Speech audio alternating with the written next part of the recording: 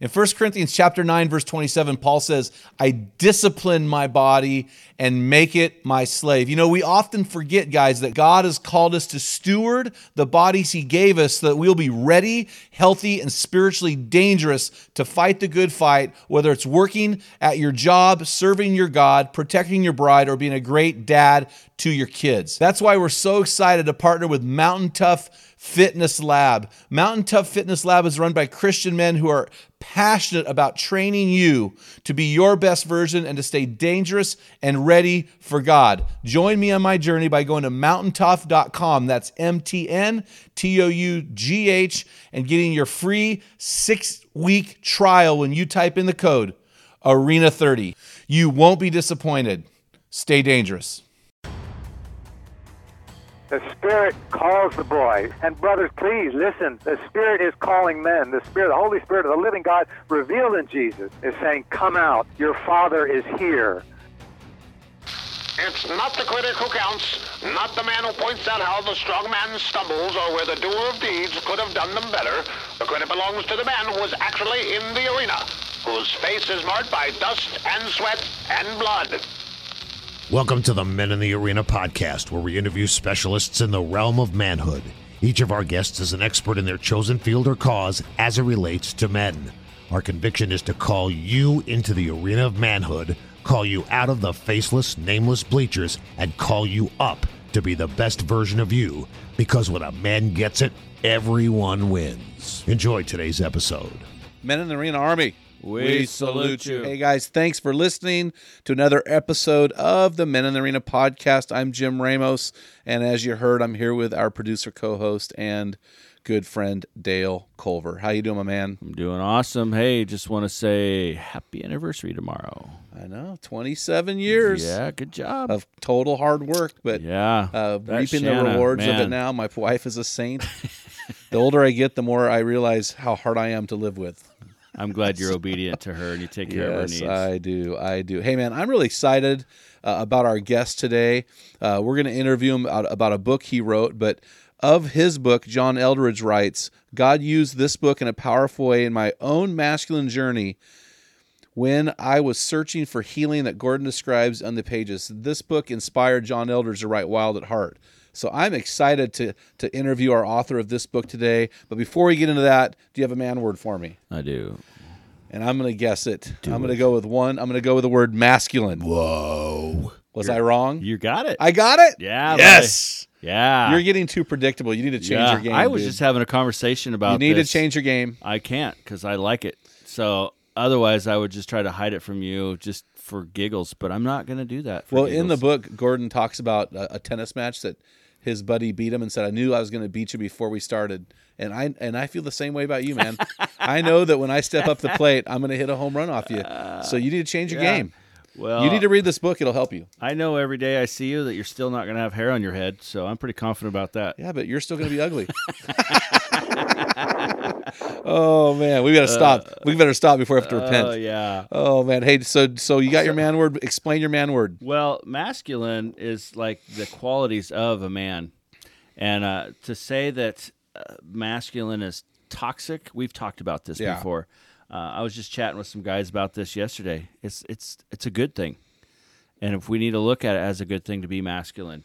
Biblical masculinity is not toxic. Yeah, and we need to take that back. Yes, correct. But that is a true statement. So maleness is toxic. Right. Biblical masculinity is not. So I appreciate there you go, that. Buddy.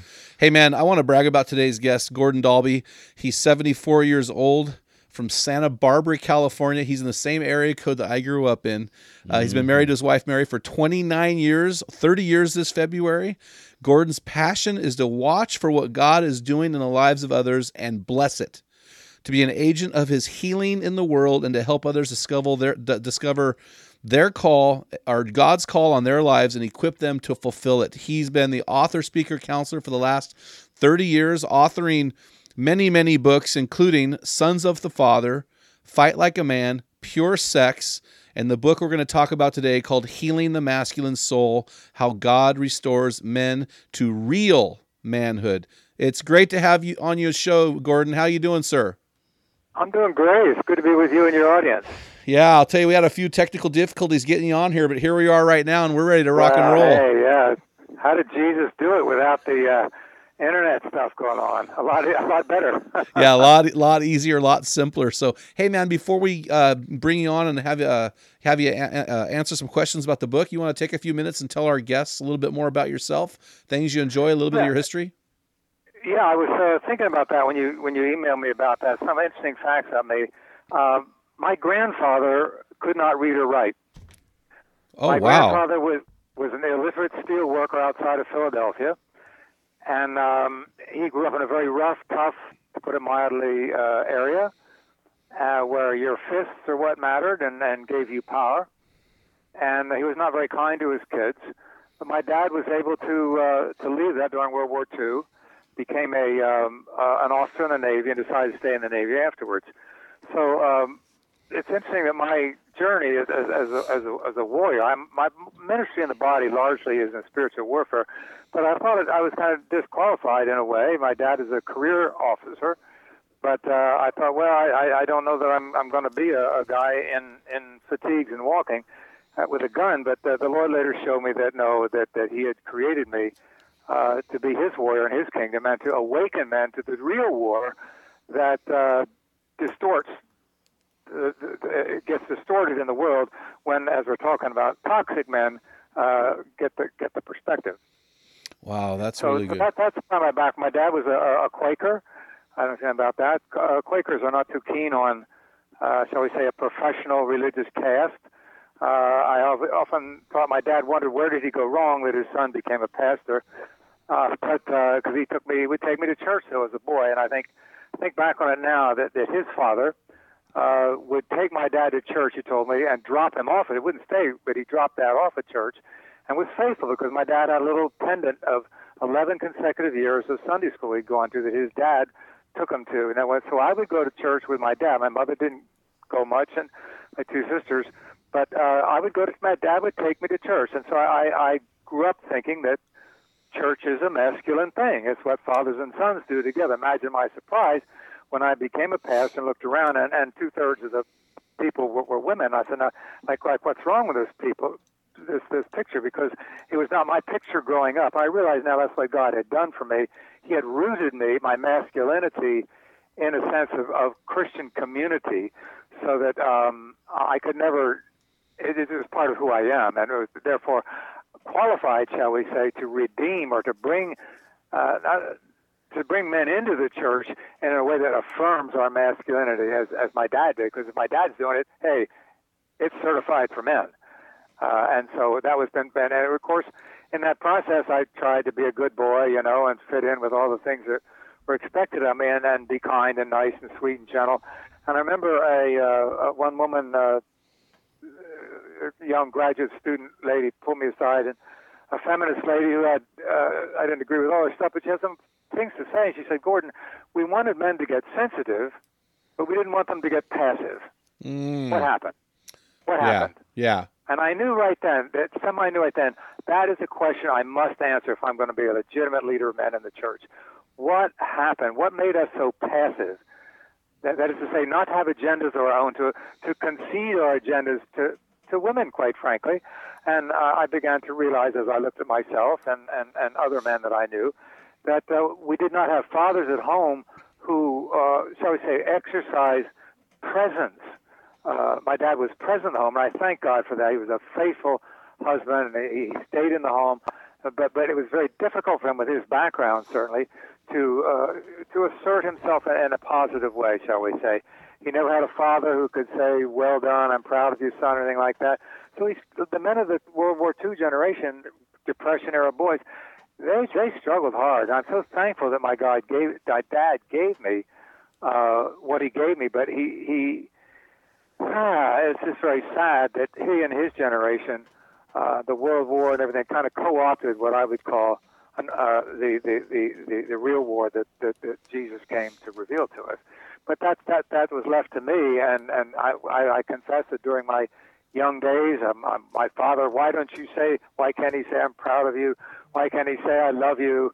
What's wrong with him? And I began to hate my father and the whole group of all of us hippies were rejecting anything masculine, football, anything that had to do with traditional masculinity. What we really were doing was saying, we want a father we didn't get, who could just embrace us, hug us, affirm us, tell us we're doing well, encourage us, and we didn't have that. So we're going to make you pay for that, Dad. We're going to trash your flag. We're going to trash your values.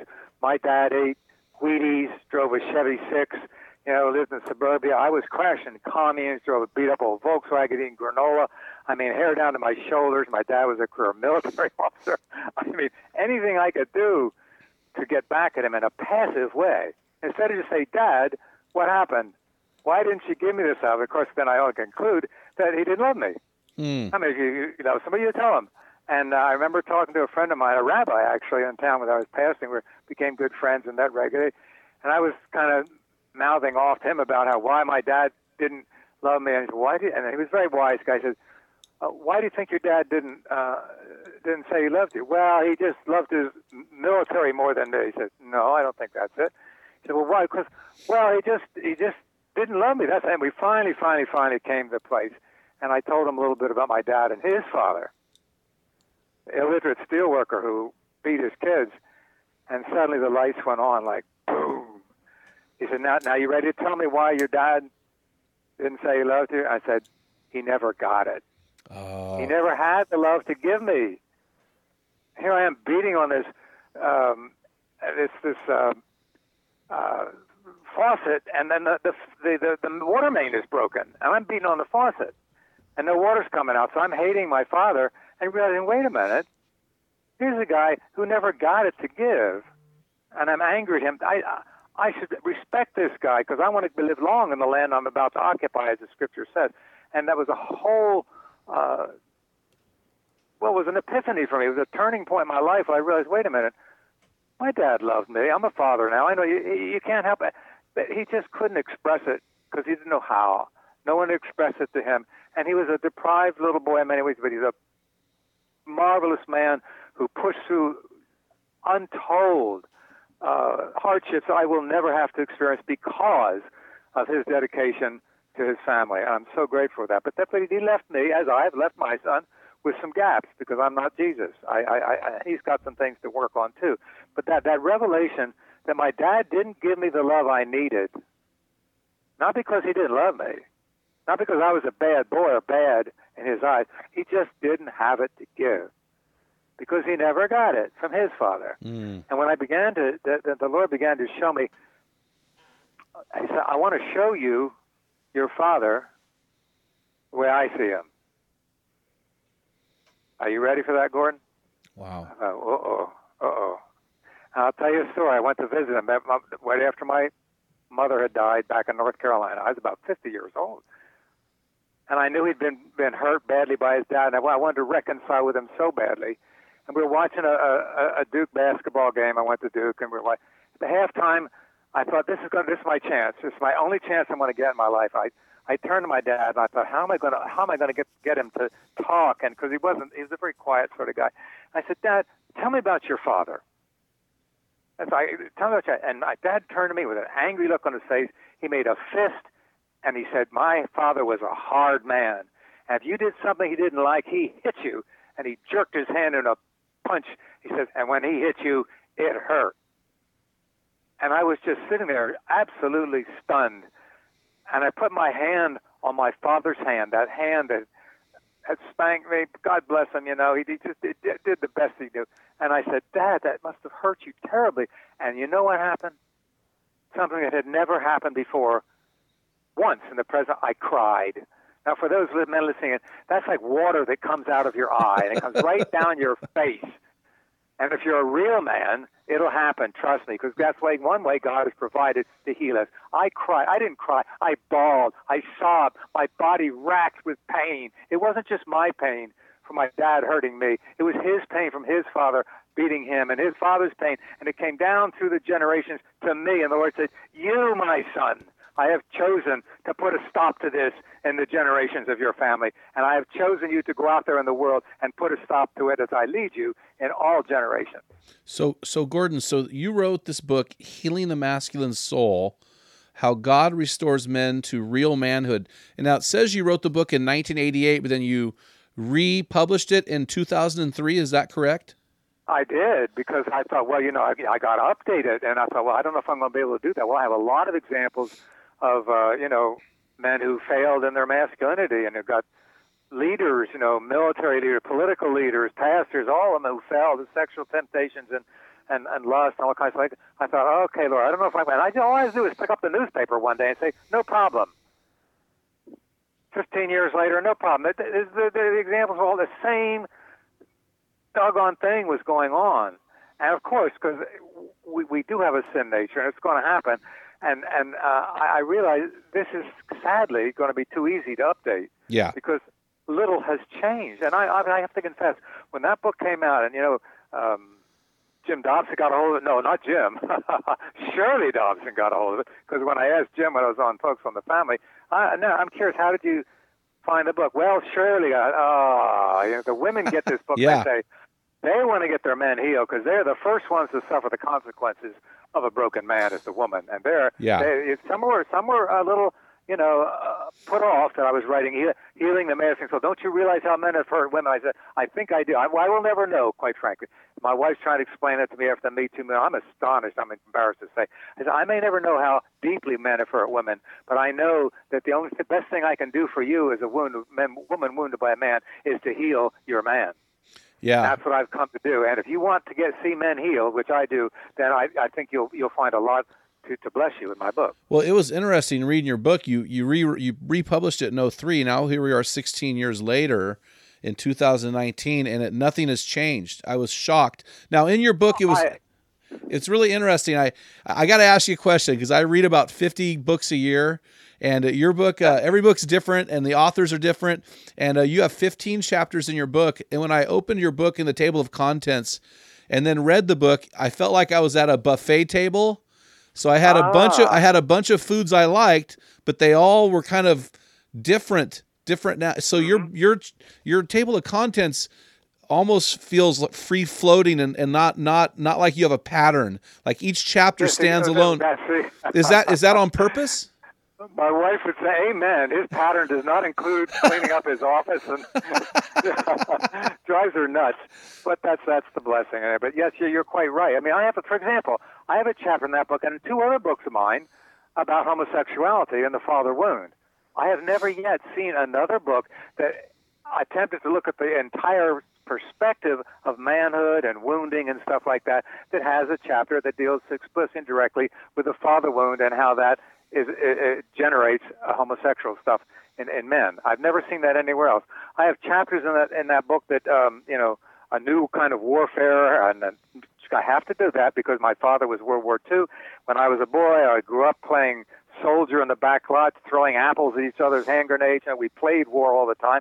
And I wanted to be a warrior desperately like my father because that's what men are. They define manhood. And when it became time, it just wasn't an option for me. And I thought, I guess I'm never going to be a man.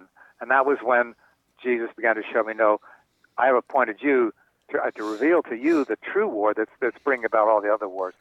So, the book has a lot of different aspects here. Yes. About that. Well, and I'll tell you what, there were 4 chapters that really, really impacted me. And I want to ask you about those chapters because we could, if we spent the whole time on the 15 chapters, we would be here forever. But your chapter 1 hit me between the eyes, and there were a couple of things I really loved about it. But that chapter stood out. The chapter's called "The Lion Speaks." And can you tell us about the lion dream your pastor friend shared with you and the significance of that? Yeah, I got a phone call before I wrote the book from a good pastor friend. We were prayer partners. He said, Gordon, this most amazing thing happened to me. One of my parishioners came in my office. He was all messed up, his shirt, and hadn't shaved in a couple of days. He flopped in a chair. What's wrong? He says, I don't know. My life's falling apart. The doctor says I might have cancer. My wife is angry at me. And he said, well, gee, he says, look like you haven't slept in days. I haven't. He says, in fact, I keep having a nightmare. And it's the same nightmare, night after night. Oh, my, that really got my attention. Because I know when God wants to speak with a dream, he's going to do it again and again until you wise up. So I said, well, what's the nightmare? He said, well, what was the nightmare? He said, well, it's pretty simple, but it's terrifying. He says, I'm being chased by a lion. And the lion is chasing me across this open field, and I can feel his breath behind me, and his hot breath on me, and I'm scared to death. I'm sweating, and I'm panicking. He says, I just can't run him. I fall down. The lion's face comes right up to me, and I wake up.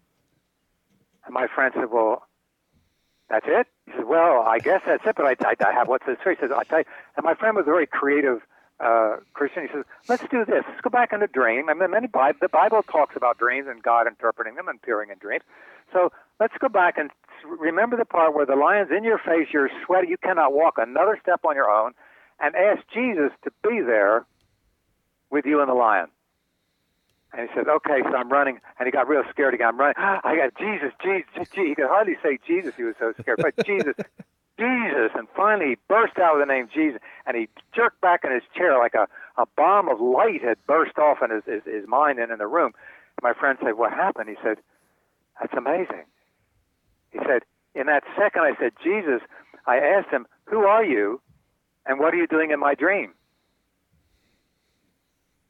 And he answered me. He answered me. Even my friends would say, why did he answer you? Oh, whoa, what happened? Well, what did he say? He said, hold on, brothers. I am your courage and your strength. Why are you running away from me? Boom. Yep. Boom, boom. Why are you running away from your masculinity and your strength? What is it about masculinity and the courage and stuff that frightens you enough to make you run away from it? That's a question that I knew my generation had to answer. And I knew that the large part, the answer rested in the fact that masculine strength in my father's generation was a matter of shooting guns at people. And God bless them, if they hadn't fought that war, you're on the West Coast, we would not be speaking English right now, okay? If they hadn't done their duty for the country and for their sons and grandsons after them, I'm so grateful for that. However, there is another war going on that prompts these other kinds of wars. And they were not able to tell us about that. The Lord, for some reason, had not revealed that fully in that generation. So that was kind of my calling. But as far as what makes us afraid of masculinity is that these men fought this world-class world war, and that's the standard. That's the gold standard. And we're never going to have a world war. And most of us are not even going to put on brown uniforms and go off and fight somewhere. Some went to Vietnam, but that was a very small portion compared to all the men. So the option to masculinity is just not going to be there for us. And so these guys hold all the aces. The fathers, the old men hold all the aces. We were in the war and you weren't. Ha ha, you don't get to be masculine. So we hated them, and that's why we renounced everything masculine. And so, but now, then suddenly we began to look around. At Haight-Ashbury, I remember I lived up in San Francisco with the hippies. Oh, the great hippie, kingdom. All peace and light and love. 6 months after, then it became a drug den. The prostitutes and the drug dealers had taken the place over. What happened? We had no fathers, and we was this gaping father wound in us, and we didn't know anywhere to go to find healing for it. And that's when it struck us, wait a minute, did Jesus call God Father? Mm-hmm. Oh my. Then I began to think, when I finally said, this is literally hell, it's destroying my life and all the guys I know, there must be a father somehow. And we all, of course, you go to cults and the father cult, or churches, the great authoritarian preacher, he's going to be my substitute dad. It doesn't work because it leaves you a little boy again, and that's what you see in the totalitarian regimes like in South Korea and stuff like that, where the boys are not given fatherly love, so they look to the demagogue to run the show as a substitute. For Hitler did. Most of his soldiers were the orphans of World War I men, and they looked to Hitler as the fatherland. Okay, so what happened was that we had no place to go for fathers. And it wasn't until I began to read the Bible with that perspective and realized that said you have many teachers, but you don't have any fathers. What John says. So even though 2,000 years ago, talking to the people, and Lord, show us the Father. That is all we need. In John 14, the disciples come to Jesus, and I began to look for that perspective. Once you get that perspective on things, that God is the Father who has chosen his Son to come and reveal the Father to us, I will set you. I've come to set you free. I am the way, the truth, and the life. No one goes to the Father except by me. So Jesus just assumed that sooner or later in your life, certainly as a man, you're going to come to that place you realize what I'm missing is not another woman to sleep with, not another beer, not another ball game to watch, not another thousands of dollars to make. What you're missing is your Father. Until you get real and deal with that, and you're going to go down, you will miss, literally, what your true Father has called you to do in this world. And so it's going to take for you some serious humility to say, okay, I remember when I got on my knees in my prayer closet. I remember that day as clear as a bell. I said, okay, Jesus, okay, Jesus, I'll call you Jesus. That's okay, you're a nice guy and all like that, Jesus. But Father, wow, to call God Father, yikes, can I really do that? And because all those other images would come to my mind, and they weren't always pleasant. And I would say, all right, here we go. Father God. And I waited, didn't get struck with lightning or anything. And I said, okay, let's go. Father God, if you're my Father, and I'm a smart guy, so at least I may not be, I'm foolish sometimes, but I'm not dumb. And I said, okay, if you're my Father, let's just follow a logical path here. That means you can give me what my earthly father didn't. He had a belly button. He was a man. He's a human being. He wasn't God. He gave me a good start, but he didn't get me. And he's not capable. He's not God to get me to where you are. So, you can give me what my earthly father did not. Okay, now my dad was quite an athlete. Football, basketball, tennis, swimming, at letters. I was a short guy in those days. I didn't measure up. I was not, so I really felt inadequate. But tennis, now, was one thing I was, a lot of tennis players are not giants like my dad was. So I said, okay, Lord, if you can give me what my dad didn't, and it just popped out of my mind. I'm on my knees in my prayer closet. Teach me how to play tennis. I thought, that's the stupidest prayer I've ever heard. Going to the God of the universe and one single man. But I thought, oh, I'm going to go with it. And I wrote down in my journal, Father God, teach me how to play tennis. I just wrote it away. Well, all right, we'll just let go of that. 2 weeks later, I'm pastoring a church in Los Angeles. Went to a large meeting of pastors. New guys got introduced. New pastors in the area got introduced. One guy I chatted with. We hit it off. He wasn't far from me. We rode back together. I'd ridden up with the meeting with another guy. He said, let's drive back together. We started chatting. We had a great time. And he said, Gordon, what do you do for fun in the area? Yes, I'm new. I said, well, I don't know. Maybe I'm working too hard. He said, well, listen, he says, I'm a tennis coach on the side. Would you like to play tennis with me? I thought, what? And I looked a weird look at him. Of course, he says, Gordon, it's okay. What's wrong? Anything wrong? He said, you will teach me how to play tennis? Of course. I'm a tennis coach. I've been doing this for you. I do it on the side as pastor, but I like to do it for fun. You know, let me tell you what happened to me just 2 weeks ago, brother, when I was on my knees in my prayer closet, begging my Father God to teach me how to play tennis. I expected, Jimmy Connors to come out of the sky or something. Younger guys can figure out who that is. Big tennis stars that to teach, knock on my door and say, I'm here to teach you. No, he sent a tennis coach, and we went out. He taught me how to play tennis, and I got pretty good. And I could almost sense my father saying, well done, son. Well, but in your book, you got pretty good, but you tell a story in your book, and I teased Dale about this earlier. You said you were beating this guy in tennis, and he came back and beat you, and he said to you, and this is in your book, quote, I knew you wouldn't win because I could tell you didn't expect to. And then you write, so I ran from the lion and lost the game. So why do men, Gordon, run from the lion instead of running at the lion? Is it because of a fear of potential failure, or is it because so few men actually have a model of manhood they can follow? What have you found? Well, here's the magic word. Shame. Shame is a great crippler of men. It's a destroyer of men. It will terrify the toughest warrior. Shame. It says you don't measure up. You haven't got what it takes. And what's worse is they're going to find out. And when they find out, they're going to kick you off the team into outer darkness. And there's nothing you can do about it. Wow. So that's what we're afraid of. That's what stirs a man to stop at the gate I don't measure up. I'm not good enough. And here's where the devil really suckers men.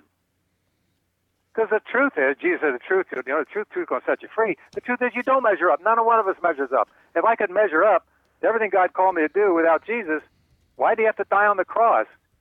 Sorry about that, Jesus. You really didn't need to do that. You could have saved yourself a lot of trouble. I'm doing this by myself. No, you don't measure up. Not a one of us does. Not a one of us does. And if it weren't for Jesus, we couldn't have a hope of going to the Father from whom all fatherhood in heaven and on earth receives his true name, Ephesians 3:14. Well, you're talking about fathers, and then in chapter, the importance of that fatherhood, and then the father wound. In chapter 2, your chapter title is Out of the Womb, and you talk about in that chapter the feminization of elementary schools and church Sunday schools, and you wrote this on page 21. We men must bless, encourage, and support women who are mothers, but we must not allow them to perpetuate against boys the fantasy that a woman could supplant a father.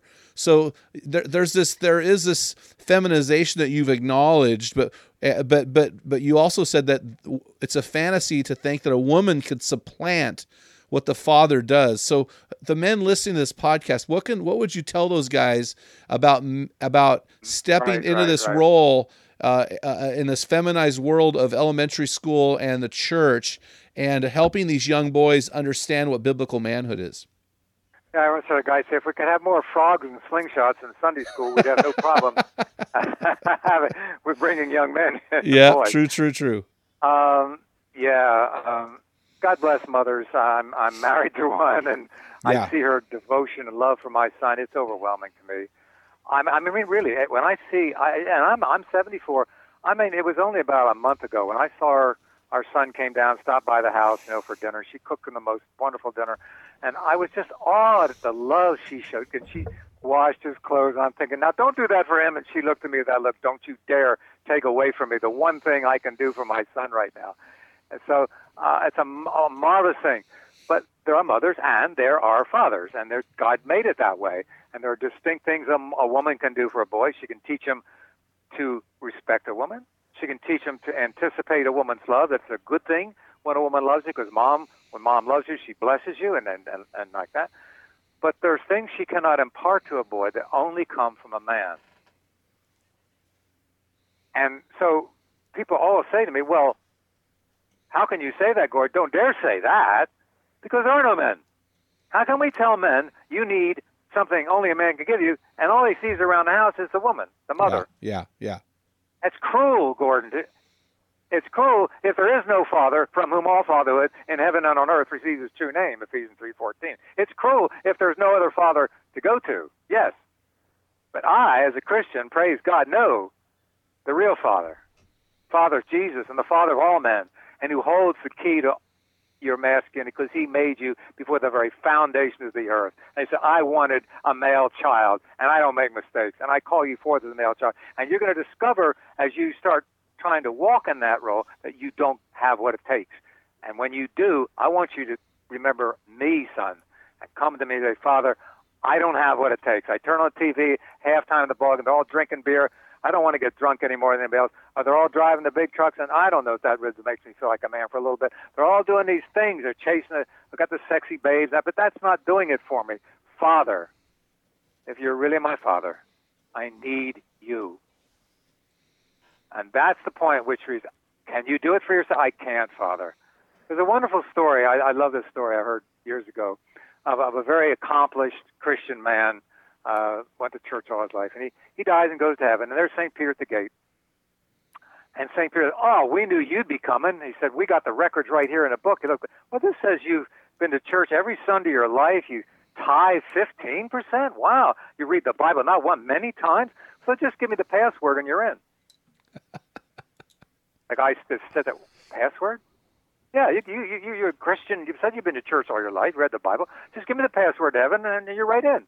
The guy thinks, I didn't know there was a password to heaven. He said, well, aren't you a Christian? Well, oh, man. He said, what could it be? He said, it's got to be from the Bible. The Lord is my shepherd.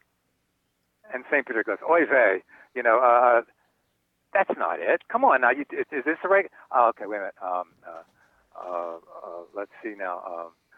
And he tries to think of any other scripture, and I think another scripture, and the Lord says, that's not either. We must have the wrong guide. So why don't you go back to the downstairs to where the other guy operates? Wait, I must be able to get this. And so he stops back, says, all right, what's the password? Finally, he just shakes it, goes over to St. Peter. All right, St. Peter, I give up. You know what St. Peter says? Come on in, son. We've been waiting for you. That's the password to the kingdom of God. You want the kingdom of Gordon? You don't give up. You press on until your butt's so deep in water you're drowning.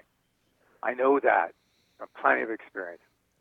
A real man, people go, what's your definition of a real man, Gordon? I thought, that must be what that. It just, the Lord gave me that. I'll never forget that. I said, and this is on my website, abbafather.com. A real man is a man who's real. It's very simple, but it's not easy. To be real in a culture where being real is not safe. You start talking about your wounds, no, you're a wimp. No, real men don't cry. Guess what? Because when I cried as a boy, my dad said, stop crying or I'm going to hit you again. And I was taught as a boy not to have feelings, especially sad feelings and feelings that reflected weakness. And I remember a woman said to me, it had to be a woman, when I was a young man, said, Gordon, what is wrong with you? Don't you have any feelings? She said, when was the last time you cried? And I looked at her like deer in the headlights. I said, I don't remember. And she just shook her hands and threw her hands up in the air, and I was hopeless in a woman's eyes. And I vowed after that, if you ask me that now, when did you cry, Gordon? You mean before breakfast, lunch, what time of day? Because I can't not be real. Being not real stuffs my whole heart. It keeps me from what God is calling me to be and to do. But will the Son of Man find faith on earth when he comes? You'll find plenty of religious guys trying to do it right. God bless you. Keep doing it as long as I just see a picture of Jesus there looking at his watch. Oh, son, how long are you going to run away from me, the Lion of Judah? I'm coming to recruit you, not to destroy you. Because you get in my forces, everything you need will be at hand to accomplish everything I've called you to do. And that shame will disappear. There is therefore now no condemnation for those who are in Christ Jesus.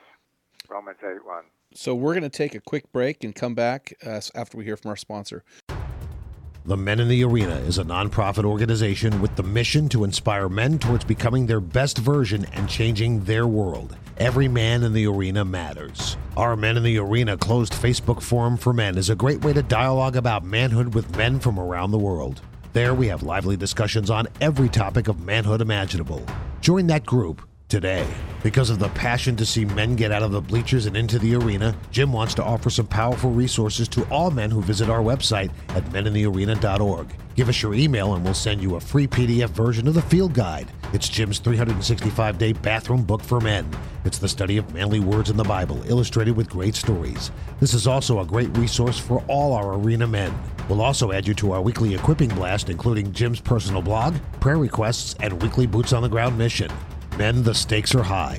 The pressure is on.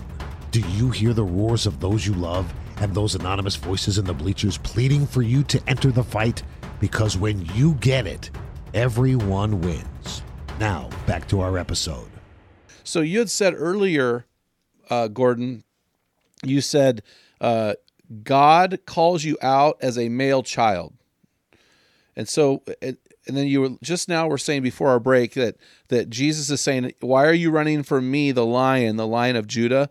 And I think there is something to be said about being called out by a man. And in chapter 3, Absolutely. to me, chapter 3 was the most powerful chapter of your book.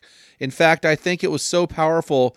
I think every man should read that chapter, because this will solve a lot of problems, I think, if we could really figure this chapter out. And you call this chapter, it's called Come Out, Son of Our People. And in that chapter, you tell a story about a group of Nigerian people called the Edo people. Is that correct? I-B-O, Igbo. Igbo, yeah. Like a boy. Yeah, Igbo people. And you said on page 30, isn't a mother's place supposed to be safe from all things? Ah. but the call to manhood is an awesome thing, and no mother can protect a boy from it. Will you explain the Ebo's rite of passage ceremony and why that's so important for men today? Oh, my. See, men are looking for that father, that word of the Father. See, this is biblical. Yeah. Yep. And God presumes you, if you don't know that the word of the Father has power to bless you, when you read it in the Bible, you don't have a clue what he's saying. You know, I always say to my boy, well done. Gee, I like what you're doing, something to bless him like that. And you can just see him straighten up more. Yeah. So here I go. I'm in a Peace Corps, very rural, no running water, electricity. You know, they're what was it called? Underdeveloped people. Well, let me tell you something, folks. These people may have been underdeveloped when it comes to electricity and, things like that. But when it came to manhood, they knew something I never knew, and no other man in my supposedly modern, scientific, advanced culture knew.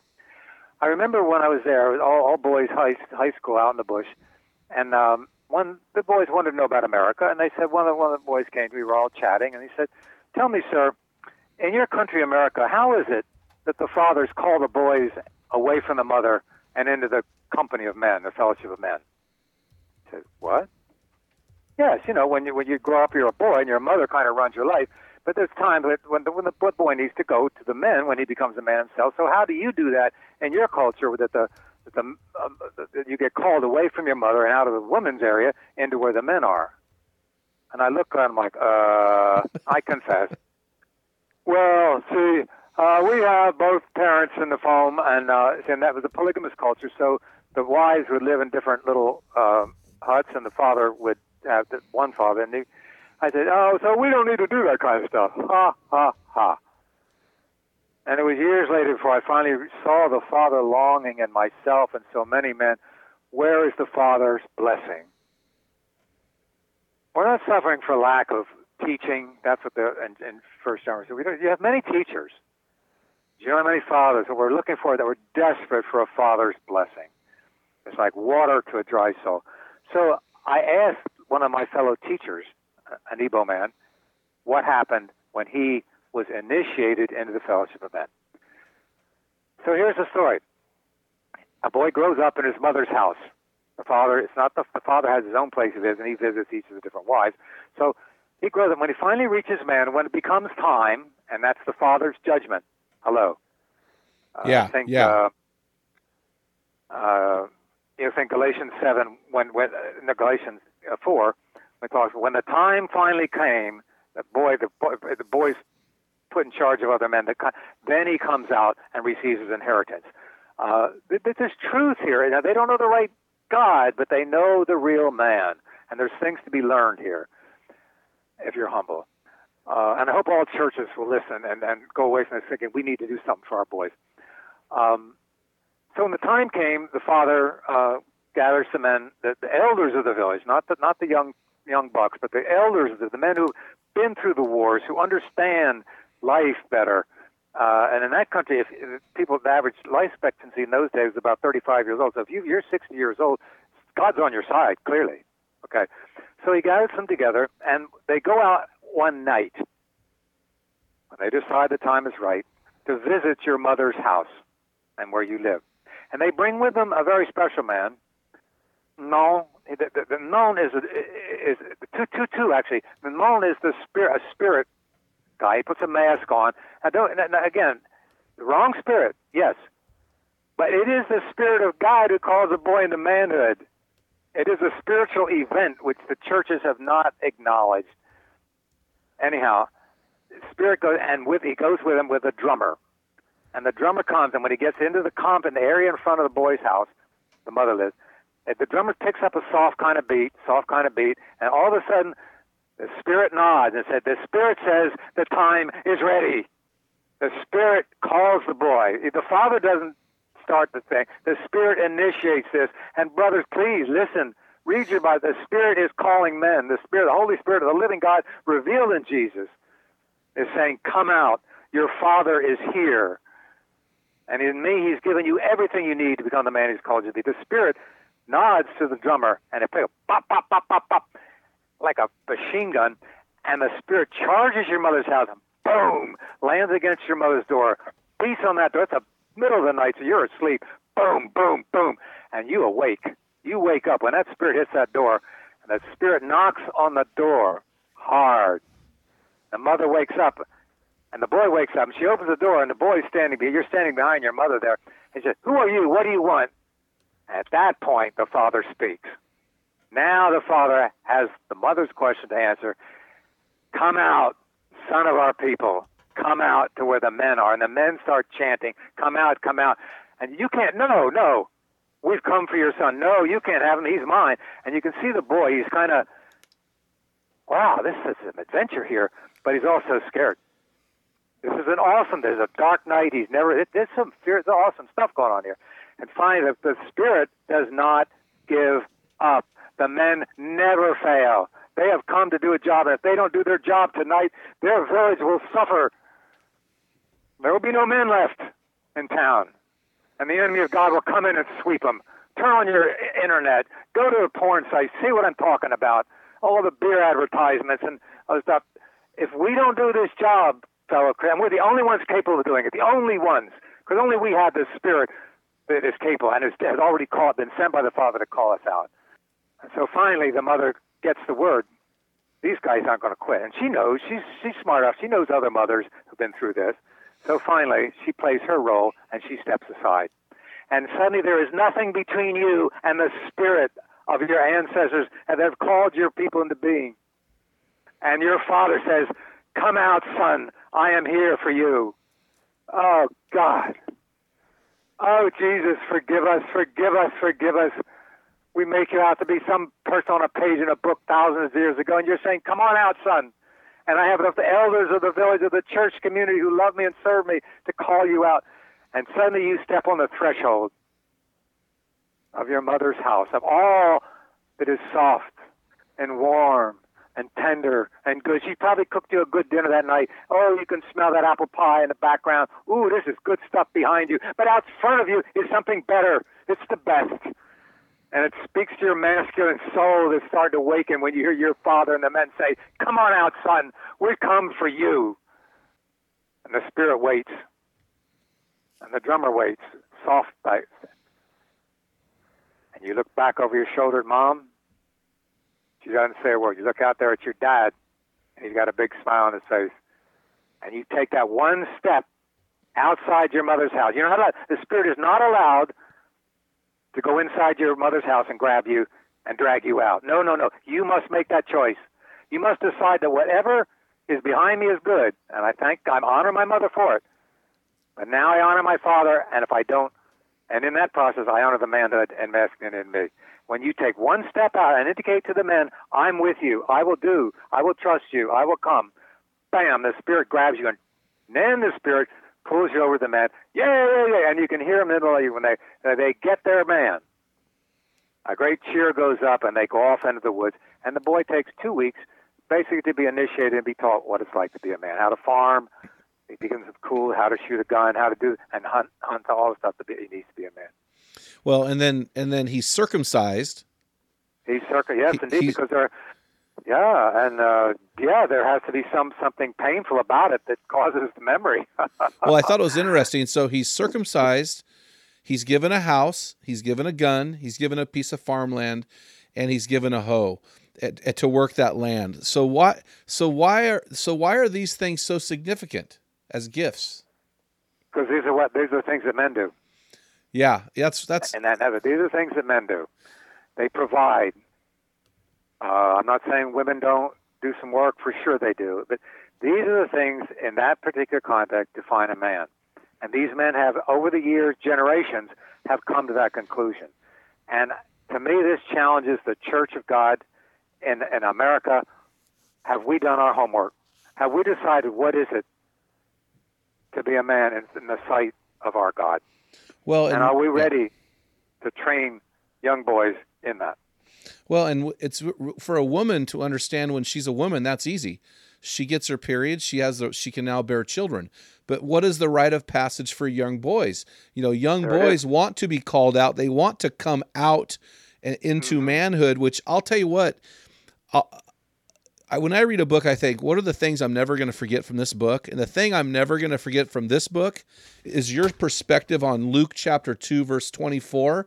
It's the last story when we read of Jesus as a boy, and his parents went into Jerusalem, and they can't find Jesus. Where's Jesus? In Luke 2:24, they find him in the temple talking to the scholars, and Mary says, "Son, why have you done this to us?" And I thought that was amazing because your spin on it hurt your mom. Yeah, your spin on it was really, really wonderful. You said, well, Jesus knew he had to be in the presence of men who are pursuing the Father. You know, that last story is so important. Will you share your thoughts on this event? This is when Jesus has to make his move as a man. He's 12, it says. Yeah. Very significant age. His body's stirring, and he's getting old enough. He has authority already from God and the other men. And his mother says, "What have you done to us?" Isn't it just? Let's just say, just like a parent. You didn't think of us. You just ran off. Why didn't you tell us where you're going and leave your cell number and tell us your plans so we would know everything you're doing? And he said, "Didn't you realize?" Parentheses, "I'm a man now. And my business is to be about my Father's business, and that's why I'm here." And there's places where the people say to Jesus, "Oh, Jesus, your mother and your brothers and your friends are all outside waiting for you to go back home where it's nice, and Mom's got an apple pie waiting for you, and something very nice that you like, your best, food that you like." And Jesus says, "Who are my mothers, my fathers? Who are my family? It is those who are surrendered to the living God and committed to following him." That is the key to every a man shall leave his father and mother and be joined to his wife, and the two become one flesh. If you don't leave your father and mother, I'm not saying curse them, I'm not saying diss them, honor them, yes, but leave them in the sense of trusting God for his plan in your life. If you don't leave them, then you will recreate exactly what they had in their marriage, and that may be good, it may be bad, but that's what you get. And God has called each man to a unique calling built upon the gifts he's given you through your dad and your mom, but it's not the same thing. Speaking of that, you said, speaking of leaving your father and mother, in chapter 4, page 47, you wrote something very powerful I'd like you to unpack for us.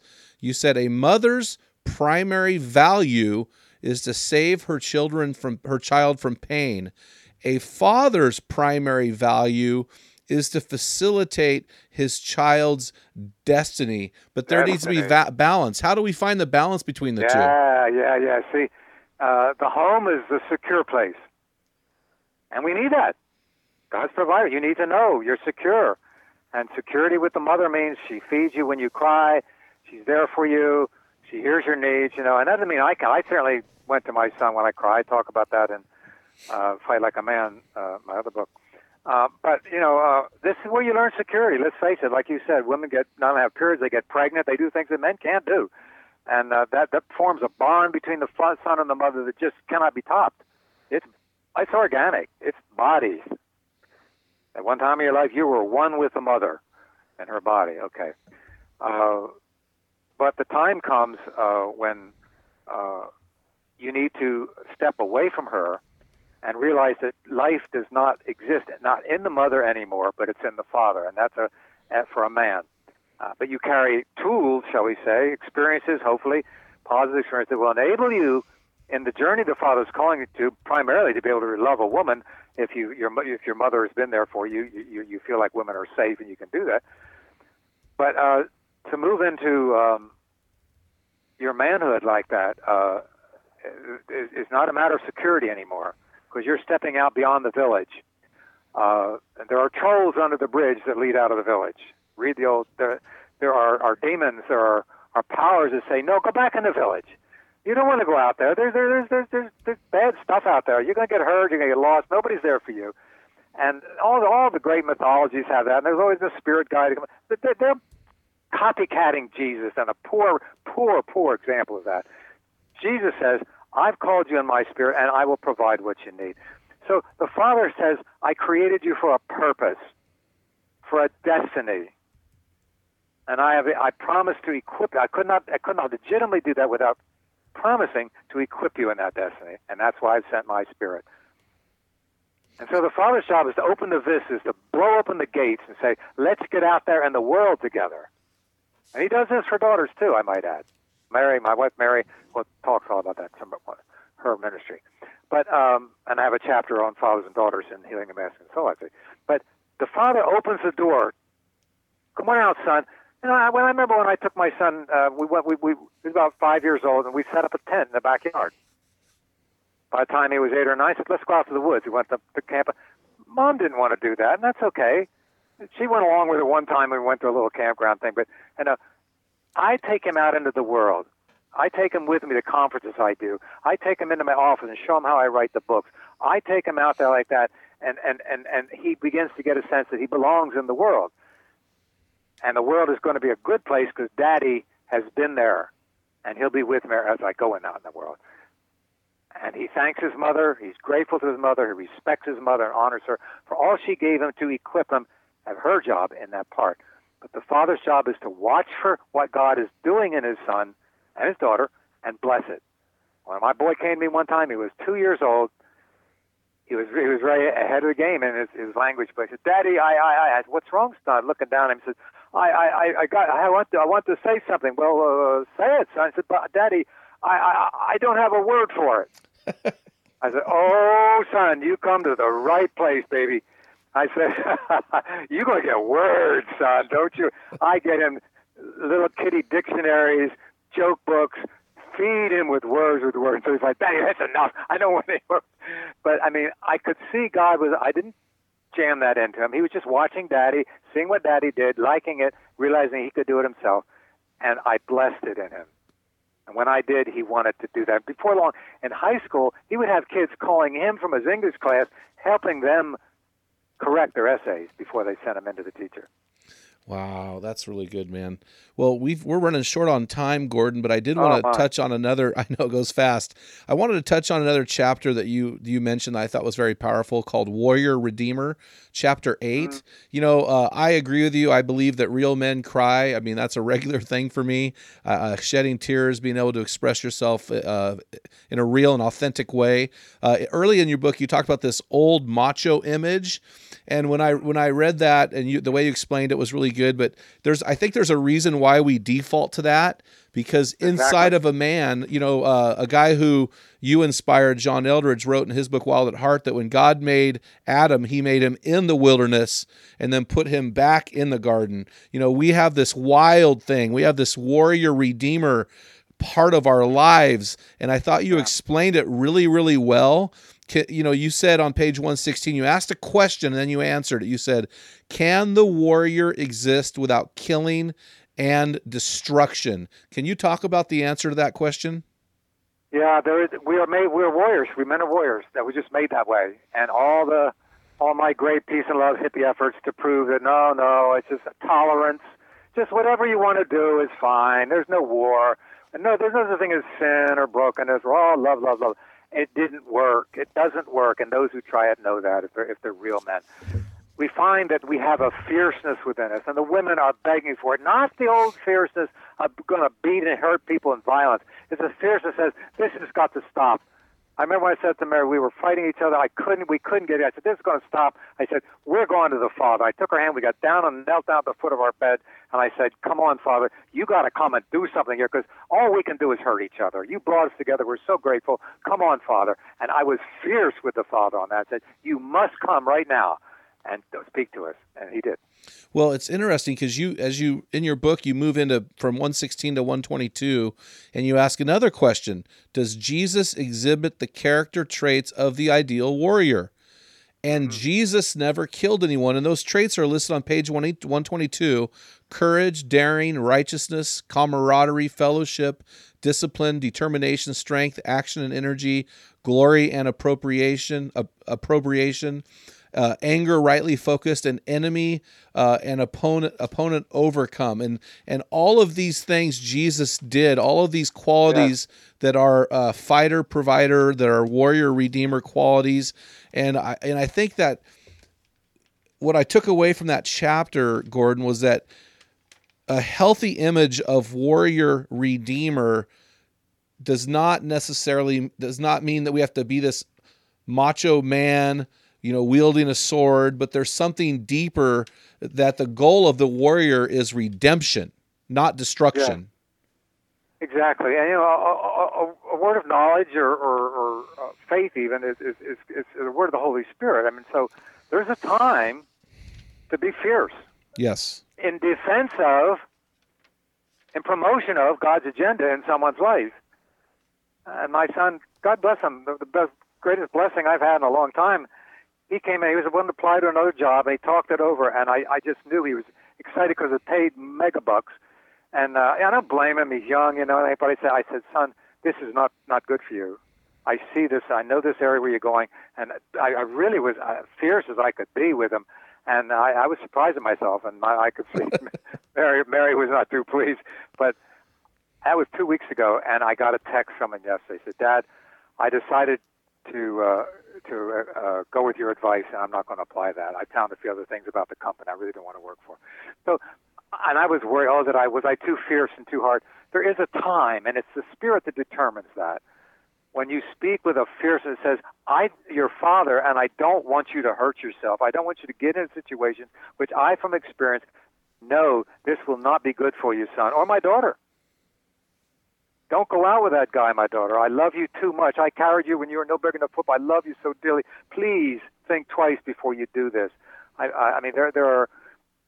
It's a solid protection and to help the boy or the daughter stay on the track for the destiny that God has for them. Well, and I've got to think, Gordon, that we are supposed to be at times as men fierce, as opposed to passive. Assertive as opposed to weak, because you had said it in your book. You said that we live today, that you mentioned the phrase soft male. And I think that male softness comes when they have an overemphasis of the feminization of mother with the absenteeism of father. That father speaks that destiny with fierceness into the heart of his son and the heart of his daughters. And so I love, you quoted Dallas Willard on your book, and I love what Dallas Willard said, because the pushback from our feminized society is, hey, you guys, what if you go off the deep end? I had a friend recently tell me, oh, you're into that macho stuff. And I love Dallas Willard's response. He said, I often say to those concerned about going off the deep end, have you ever considered what happens to those who go off the shallow end? And I think this is the issue that you brought up in your book, that when we go off the shallow end, we're not allowing men to become boys, but we're stopping them halfway down. And they're bless your mom. And brothers, let me tell you right now, before you go ahead with what we're talking about right now, I challenge you to ask you, show my mom the way you see her, and you're going to see a woman who gave to you times you didn't even know. Her heart was breaking. She's praying, whatever it was, and you go and thank your mom. Here's what I want to thank you for. That's essential. That you want to live long and land about to occupy. But when you step out towards your destiny, you're going to encounter powers that are not too keen on a man finding his destiny. Because when you connect with your destiny in the Lord, you're going to be an enemy of the father of lies. You're going to be speaking the truth that sets you free, and they don't want that. Okay, so you better have some fierceness if you're going to leave the village and succeed in what God's called you. Well, and it's funny. Earlier in the book and in the interview, we talked about men are the problem. Men are the problem, and the world is very, very fast to point out that men, you're the problem, but logically, doesn't it make sense then, if men are the problem, aren't they also the solution? Well, let's back up a bit. First of all, one of the reasons it's easy to say men are the problem because men have dominated the culture and society. I remember and so if there's a problem, it must be the men that did it because there was no one else. The women didn't have a voice. Yeah. I talked to a 23-year-old dental assistant recently, just getting away, and I just sort of going to mess with her a little bit. I said, do you know my grandmother wasn't allowed to vote? It was illegal for her to. She said, what? Why not? And I said, I'll give you a clue. She was not a felon, so she was in jail. Now, it was illegal because she was a woman. Yeah. I never heard of such a thing. She never heard of it. So the reason men are the easy focus is because we run the show. Okay? Now, when women are starting to take leadership, guess what? Women are sinners too. Yes. I didn't get any lightning bolt, so I guess I'll continue. Yes, and any man who's lived with a woman knows it. Any woman who lives with a man knows men are sinners. That's what we're made of. That's what God came to say what's for in Jesus.